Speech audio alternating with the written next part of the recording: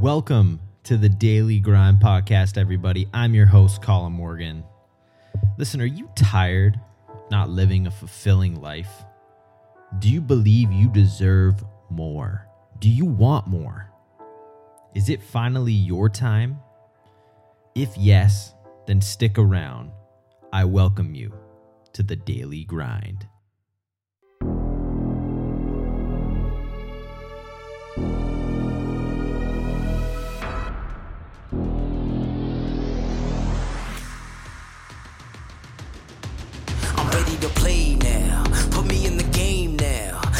To prove it, I'm ready to do it, I can't be afraid now.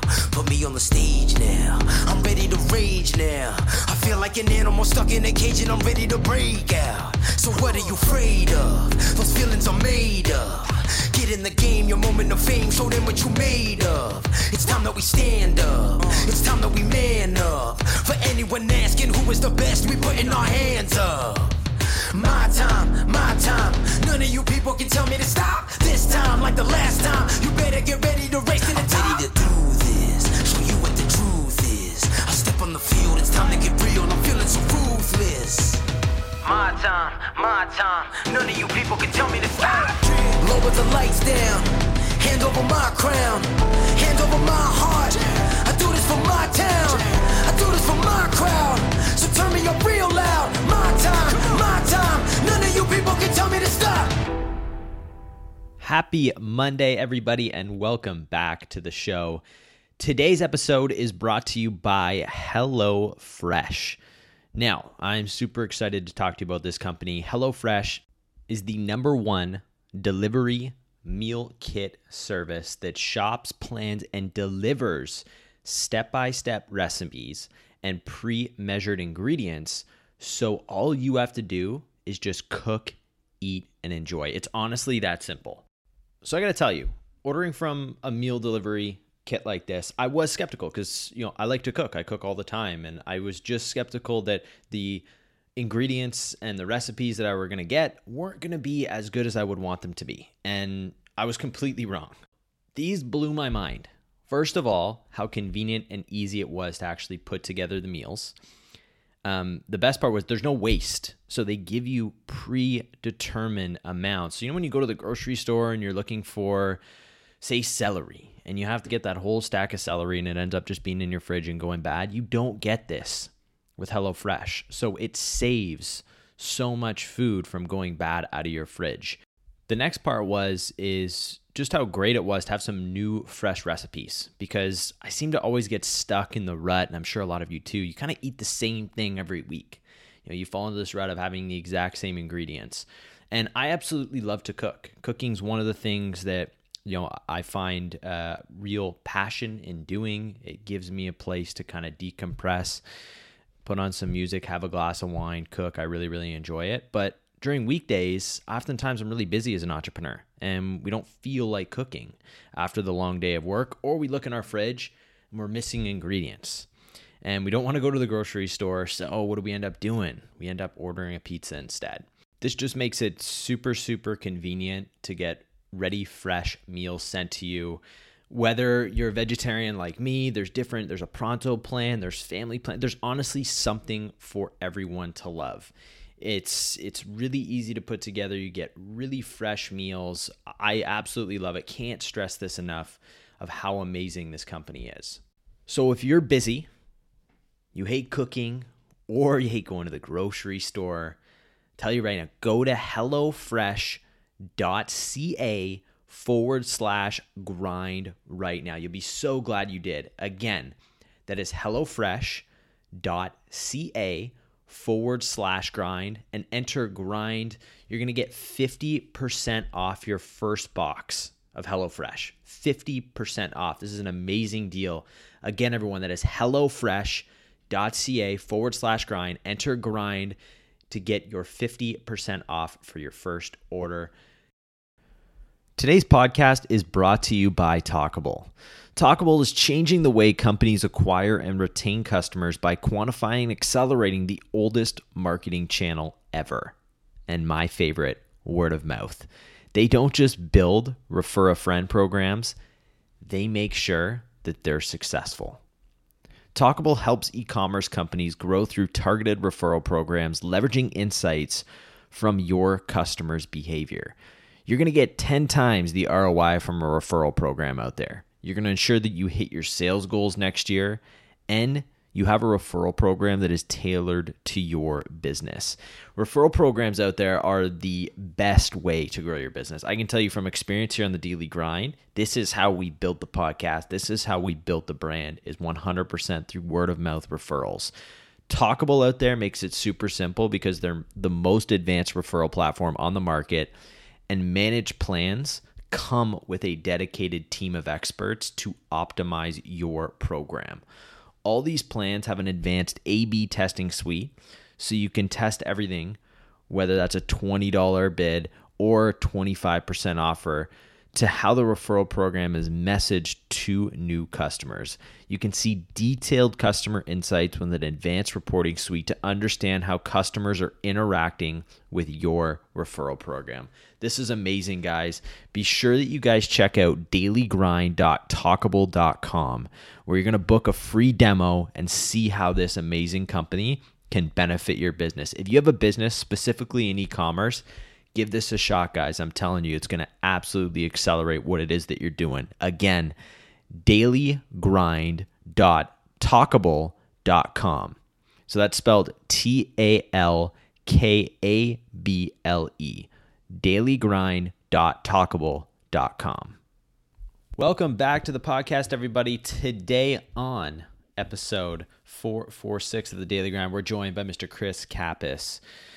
Chris Kappes loves trade shows and is here today to share with you why. Chris is a 3-decade C-suite exec who is president, CMO, CSO for the largest exhibit marketing organizations, and published author of 2 books about how to optimize trade show performances. He is the founder and COO of Exhibitshub, the first sharing marketplace for trade show exhibits, called the Airbnb of exhibits. This online marketplace was launched in February and helps exhibits save time, money, and the environment of borrowing and sharing exhibits. We share homes, cars, workplaces. Now we share exhibits. Everyone, be sure you have a pen, piece of paper, sit back as always, and really dive deep in today's interview with Mr. Chris Kappes. Enjoy. Well, Chris Kappes, welcome to the Daily Grind, my friend. Thank you so much for being here. Hey, my pleasure. It's I've been thinking about you and really enjoying your episodes, so thank you. Absolutely. Well, excited that you're here. And just to start off, Chris, for some people listening, being first introduced to you, if you wouldn't mind just kind of speak a little bit more of who you are and what it is that you do. Okay, sure thing. My name is Chris Kappes, and I'm an exhibitionist. I say that with a smile because I've been in trade shows for well over 3 decades. And you know, trade shows are a little bit like putting on a stage show, right? You have actors, you have sets, and you have, a story to tell. And so, anyway, I started out in the exhibition field 3 decades ago. Really learned it from the ground floor. I worked with a number of major exhibition firms as CMO, CSO, and president.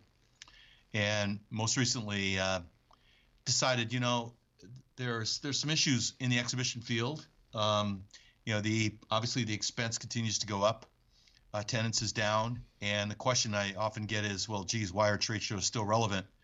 So that's what I'm here to talk about today is why trade shows should continue to be a key part of your marketing mix, and hopefully today I'll offer some ideas about how to optimize your performance.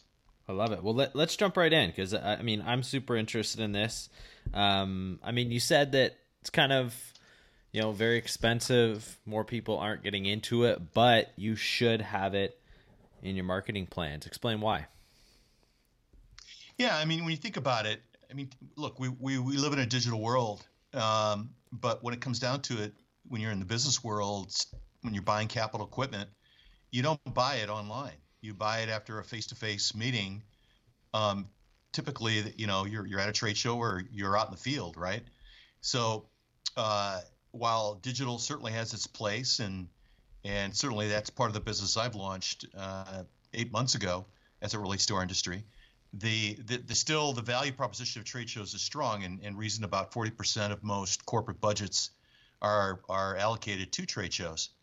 So, part of the reason for my being zealous about trade shows is, look, it's harder to get in front of customers today than ever before. I mean, think about all the calls and the strategies you're going through to meet and make connection with a customer. What other marketing medium is it that the customer comes to you? There is none other than a trade show. They're coming to you. They're spending their hard dollars to go to a show. They have a problem or challenge that they're there to solve. So you're in a really good situation if you're prepared to optimize and really leverage that selling opportunity. But there are some hurdles, and that's we can spend a little time talking about what those hurdles are for many exhibitors. Yeah, let's talk about them. Explain what the hurdles are. Yeah, I mean, when you think about field selling versus trade show selling, in the field, you are nurturing a relationship that takes quite a bit of time. So if you think about as you're calling on a customer in the field, you may be able to call on 2 to 3 a day. Whereas in the trade show world, you can process and meet with that many on an hourly basis, right? So it's a highly efficient way of optimizing your selling time. But the challenge for many companies is they're taking salespeople in the field that are accustomed to a longer sales cycle, you're accustomed to time, and you're putting them in an environment where it's rapid fire. Every 5 minutes or more, you have a customer coming to you. They have a problem. And so it's the process of being sure that you're highly trained to qualify and to process that opportunity and not think you're there to sell. You're there to really, in my mind, you have 2 ears and one mouth. You're there to qualify. If the time is permitted, you certainly can go into the selling process, but that's better done in the field, to be candid. So where a lot of companies kind of misstep is they think, I take a salesperson, I put them in the trade show exhibit. They're certainly acclimated to sell one way, and now I'm putting them in an environment which is rapid fire. They default to what they know best, which is to sell. So what happens is that a lot of that qualification process doesn't occur or doesn't occur thoroughly. So that lead then that is processed into the field isn't as comprehensive as it could be. So trade shows get a black eye oftentimes because, boy, look at all these leads I have, but when they're thrown in the field, guess what? They're not highly qualified. And they're not highly qualified because there wasn't enough preparation of the sales force, preparing the sales force to know, listen, you're here to qualify, to listen, not so much to default to your sales skills. So does that make sense? Yeah, it's a lot more about creating and sort of establishing that relationship first, as opposed to just trying to speed date, so to speak, in terms of selling. Yeah, you're there to obviously, we have to understand that the person coming into your exhibit, they first of all will in the course of a day visit about 18 exhibits. Yeah. They're not going to visit everybody. So they're coming in to you with something on their mind. They're seeking out you because they saw something in your description or your pre-show marketing that gained their interest, right? So they're coming in now with something, that's troubling them. So the first question I think you should ask is, what brings you to the show today? That begins the open-ended questions. So now you have them talking, and now it's what are you currently using? What do you like about what you're using, or what don't you like? What is your do you have budget allocated to make a buying decision? What's the timeline for that? Who else is involved in those conversations? So you have the opportunity to synchronize really all those key things that the salesperson in the field needs to know. So when they go in, they're prepared to know not only who the buyer is, what their buying cycle is, who else is influencing the sale, what the budget is the budget allocated, so on and so forth. So think about how long it takes you in the field to assess that, right? Yeah. So here you have the opportunity in a matter of 5 minutes. That's the standard amount of time that most attendees will spend in your exhibit. If you're going to a capital equipment show, it might be a little longer because there might be a demonstration. But the point being that, the most skilled salespeople will be able to quantify that information very quickly. How important is equipment, or let me rephrase that, the sort of the aesthetics of your exhibit? Because in an exhibit, you got a station, right? You can design it how you want. You can put your, how important is that? Well, because it's the physical embodiment of a brand, there's a lot of attention given to it. But here's the thing: an exhibit never sold anything. It's the people and the connection that's made. And again, where I think exhibitors can shift a little bit of their focus. And I like to think of it as you have to write the play before you design the set. You have to write the play before you design the set. And what I mean by that is, oftentimes people get fixated on the look and feel of the exhibit, and certainly that's important. But before you even get to that place, you have to decide what is that circumstance, what is that sales process that's going to occur in the space, and what are the tools, i.e. props, you need to affect that connection you're making with that person coming in, right? So if the exhibit is designed around the activity to support the salesperson, then that's a highly effective exhibit. But we've all seen exhibits that look great but don't really function real well, right? Yeah. So it really is kind of, you have to begin at the end, the outcome, the strategy to get to the outcome, and then the tools to get to the outcome. So you kind of have to step it back. And what happens is that so much emphasis is on the exhibit that oftentimes it's very hard. You lose sight of, hey, the exhibit is nothing more than a sales tool, an expensive sales tool, albeit, but it's even more expensive if it's not designed around the activity, the selling activity. How many people optimally should be running the booths? It depends. I mean, okay. The rule of thumb is two salespeople per 10 feet of space. So, you can do the math. If it's a 20-foot space, you probably have 4 people. Yeah. Now, here's the key. They're on shifts. You don't want to have everybody working full time all time. You need to give everybody a break. And you also need to, even before the event, you need to do some what I would call some training, some development, skill building around the time they're in the space. So it's knowing your audience coming in, knowing some open-ended questions that'll break the ice, having some icebreakers that you'll be able to get someone to stop in the aisle, because obviously what happens at trade shows, people are looking at their phone, right? They're not always looking around.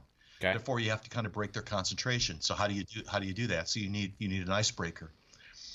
So it's 2 people per 10, but that scales out. And then, you got to think about it. If you have a bigger space, what is the mix of people you need in the space? For example, you may have a salesperson. You may need a marketing person. You may need a technical specialist. You may need an engineer.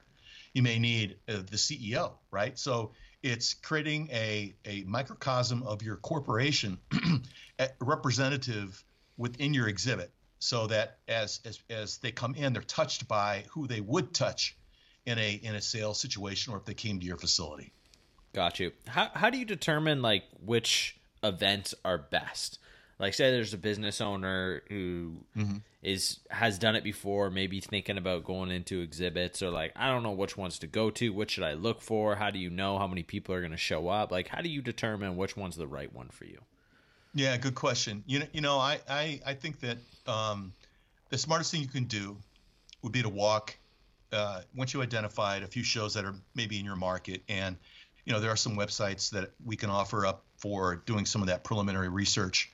But it's to walk the show, talk to the other exhibitors, talk to thought leaders, talk to show management, find out more about the demographics of the show, and what are some of the key industry trends or issues that everyone is facing, right? So when you make a commitment, think about it. An average exhibit, it's really in terms of budget in thirds. The exhibit space, if you take the exhibit space, let's say it's a $10,000 space just for the concrete, you're going to have to multiply that times 3 to end up with what that overall cost would be for the show. So if it's a $10,000 space, you're going to put probably $10,000 in the exhibit. You're going to put another $10,000 in the services. So you're making a $30,000 investment on a 10-foot space, and that's a big number, right? So so my point is, you really have to do your homework in advance to understand that that's the best use of your money. And is it typically $30K? Is that an average? No, I mean, it would vary. I mean, the smaller spaces size, obviously are less. Yeah, and some companies. I mean, look, everybody has to be. And today, with floor space having gone up 300% over the last decade, just the concrete, that's eating away at the opportunity while 40% may be the overall corporate budget allocated to shows, it doesn't take long when you start to peel away that onion of what you have left to put on that show floor. So, you have the exhibit, you have travel, you have entertainment, you have all the services, you have drayage, you have a lot of things that come into creating what that budget's going to be. And so, it just goes back to being certain that you're in the right show and having done your homework in advance. Got you. Is there like a certain specific type of industry that you would recommend? Like if you're in these industries, you need to be in trade shows, and you've seen maybe some that like stay away from trade shows? Well, it's going to vary. I mean, there are industries, just to kind of give you a frame of reference. A decade ago or more, the National Hardware Show in Chicago was the largest trade show in North America, and it attracted 60,000 people. That show today is not what it once was. It's a fraction, and it went away for a while, and it's since come back. But the reason is, what drives trade shows is the demand. In that case, there was a hardware store on every corner in North America, and therefore there was a built-in audience of hardware owner-operators that needed to order supplies for their store, right? Well, guess what? All those mom and pop hardware stores are no longer. There's buying groups, and the buying groups have really consolidated the buying industry. Therefore, it doesn't make a lot of sense to host a trade show when you may only have 10 to 12 buying groups that actually buy from or provide buy from that industry. So the value proposition shifts. So that's the hardware show. Now you take a look at Consumer Electronics Show. That attracts 150,000 people in Las Vegas every year. It's the largest show in North America. Does anything get sold there? No. Why do people go to that show? They're there to see what's new. They're there as an exhibitor to promote their CEO and their new products. CEO might be the keynoter. So that's a mature industry that recognizes that the value for the exhibitor is less about selling, true taking orders, and more about promoting products that hit the news wires and hit Wall Street Journal and hit New York Times and so forth, and allow them to get free promotion for their new products and services, right? So those are two very contrasting trade shows. However, if you look at the medical industry, medical shows represent about 50% of most trade shows in North America, and they're called congresses. They're a little different, right? Yeah. Well, the reason those are so popular is because doctors have to receive their credits and to continue to practice their medicine. So you have a built-in audience of doctors coming in to learn about the latest procedures and/or products, and therefore those shows continue to grow and they're very healthy. Finally, if you're a startup or a VC, take a look at the craft beer industry. Those shows are booming. Why? Because distribution. There's new distribution. There's new stores opening up. So it's very much a supply and demand equation, right? Where there is demand, there's going to be supply, and when there's supply, there's going to be demand, right? So they have to work together, and the healthiest shows kind of find that balance. But where there's a mature market, like I mentioned previously with CES and with the National Hardware Show, those shows have to reinvent themselves and be relevant to a new audience and a new distribution strategy. That makes a lot of sense. So is all that making sense? Yeah, for sure. I mean, I think that depending on the industry, I think it could be a great. I think for maybe a startup. Depending on the amount of money, like it's all dependent on the amount of money, though, right, Chris? Like maybe for a start, they can't spend $30K, right. They can spend $2K. But just looking at, is that $2K better spent here? Is it better spent there? I think it makes sense, and I do see a huge benefit in face-to-face, right? Like that's where events, that's where mastermind groups, that's where still people put together like these events where thousands of people show up. They work because people still want to be in that face-to-face personal setting. Yeah, exactly. And there's other the math has got to work in a lot of cases, but there's other reasons to feel good about shows, right? It's a great place to introduce new products, great place to recruit personnel. You can monitor and research your competition all in one place. Media exposure is huge. You can build team camaraderie among your staffers. It's an opportunity to demonstrate leadership. If you're looking at an acquisition, it's a great place to shop, or if you're looking to be sold as a business, that's a great place to find a buyer, right?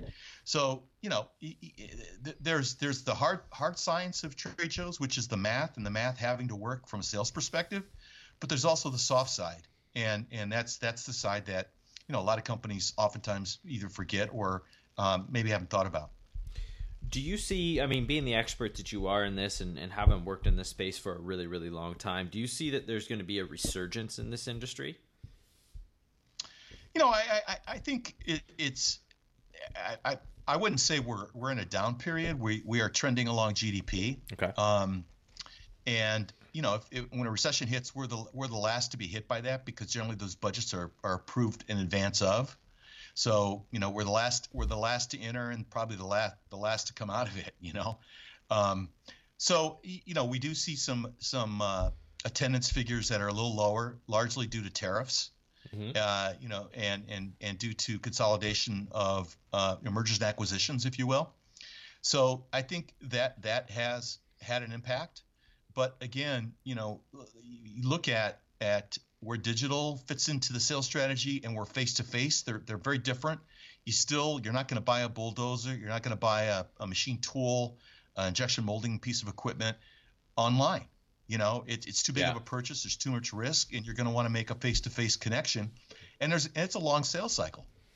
So I think you're going to find in digital, the sales cycle, if it's a short consumer product, then digital makes sense. But when you get into a B2B space where the sales cycle and the price point of that product is so huge, and let's face it, if you're buying a piece of capital equipment and it's $100,000, $200,000, whatever the number is, there's risk, and you're going to need to have more people than just yourself weigh in on that decision, and therefore the trade shows really come into play in those circumstances.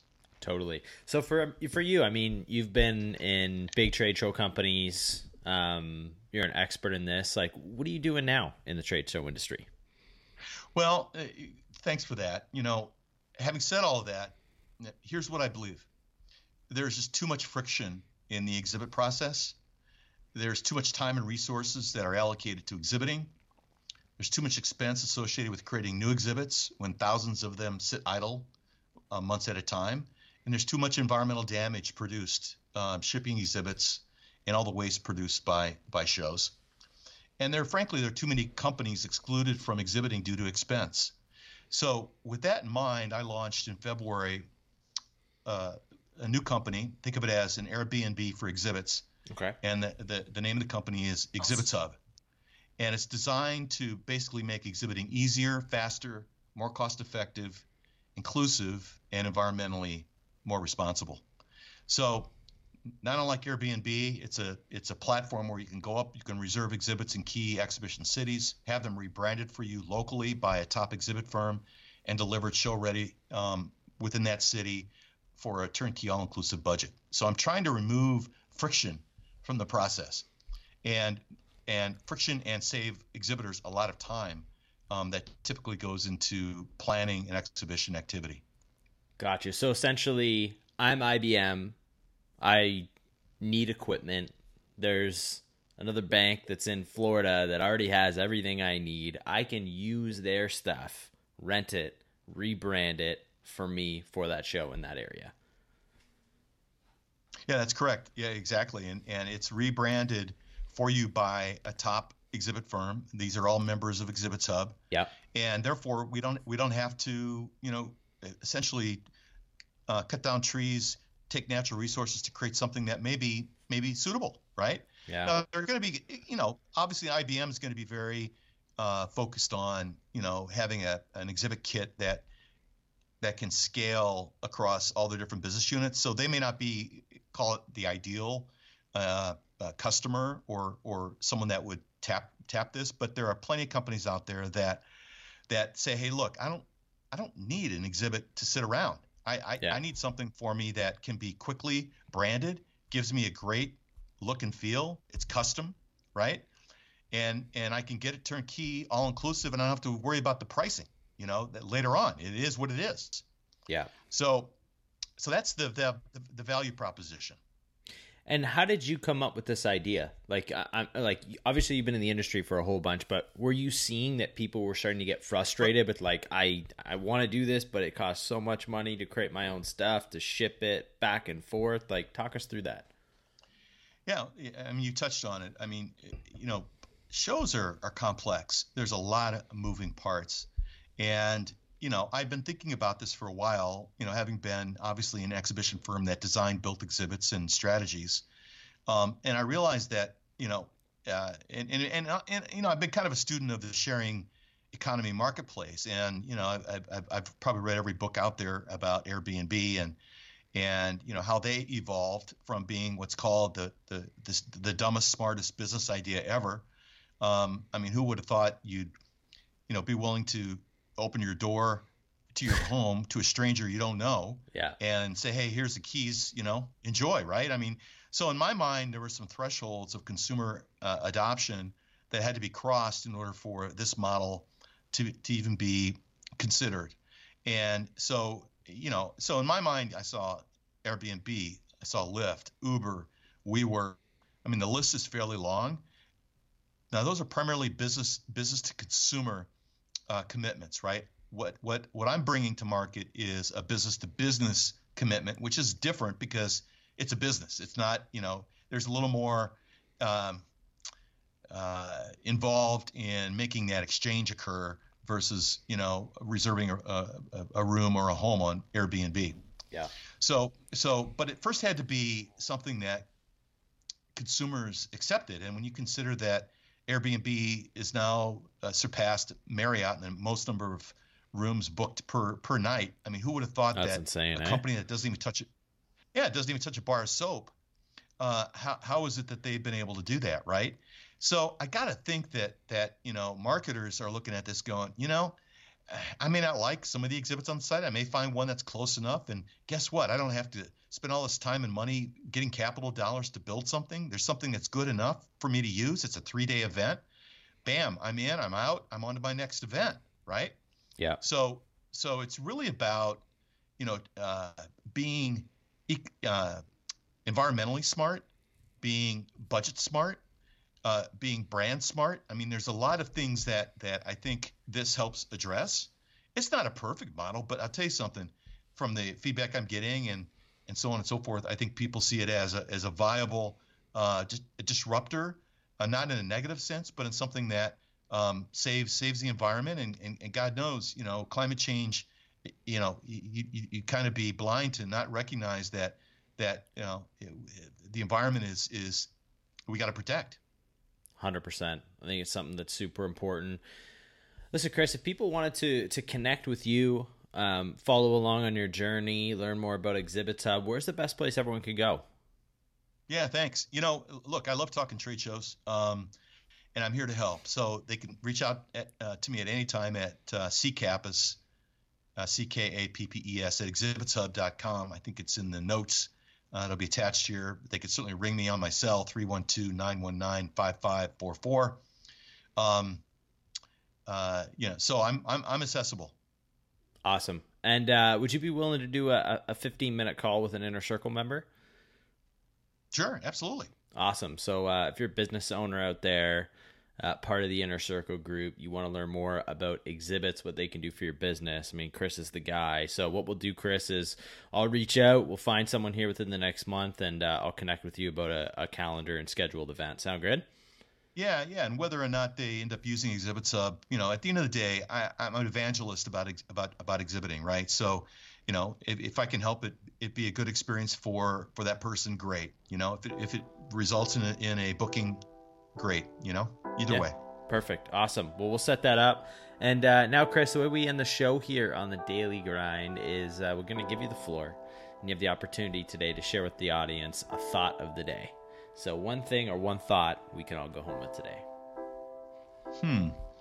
Yeah, I told you to throw me a few curveballs. I guess I wasn't expecting that. I guess I would say that when you're thinking about trade shows, be sure that you write the play before we design the set. That's the key.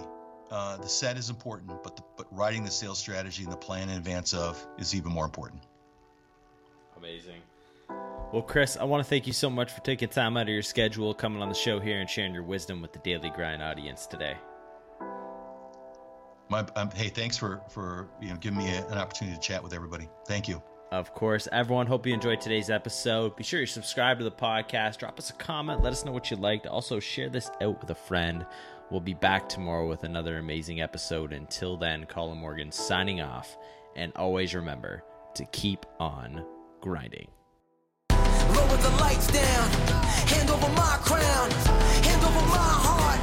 I do this for my town, I do this for my crowd. So turn me up real loud. My time, none of you people can tell me to stop.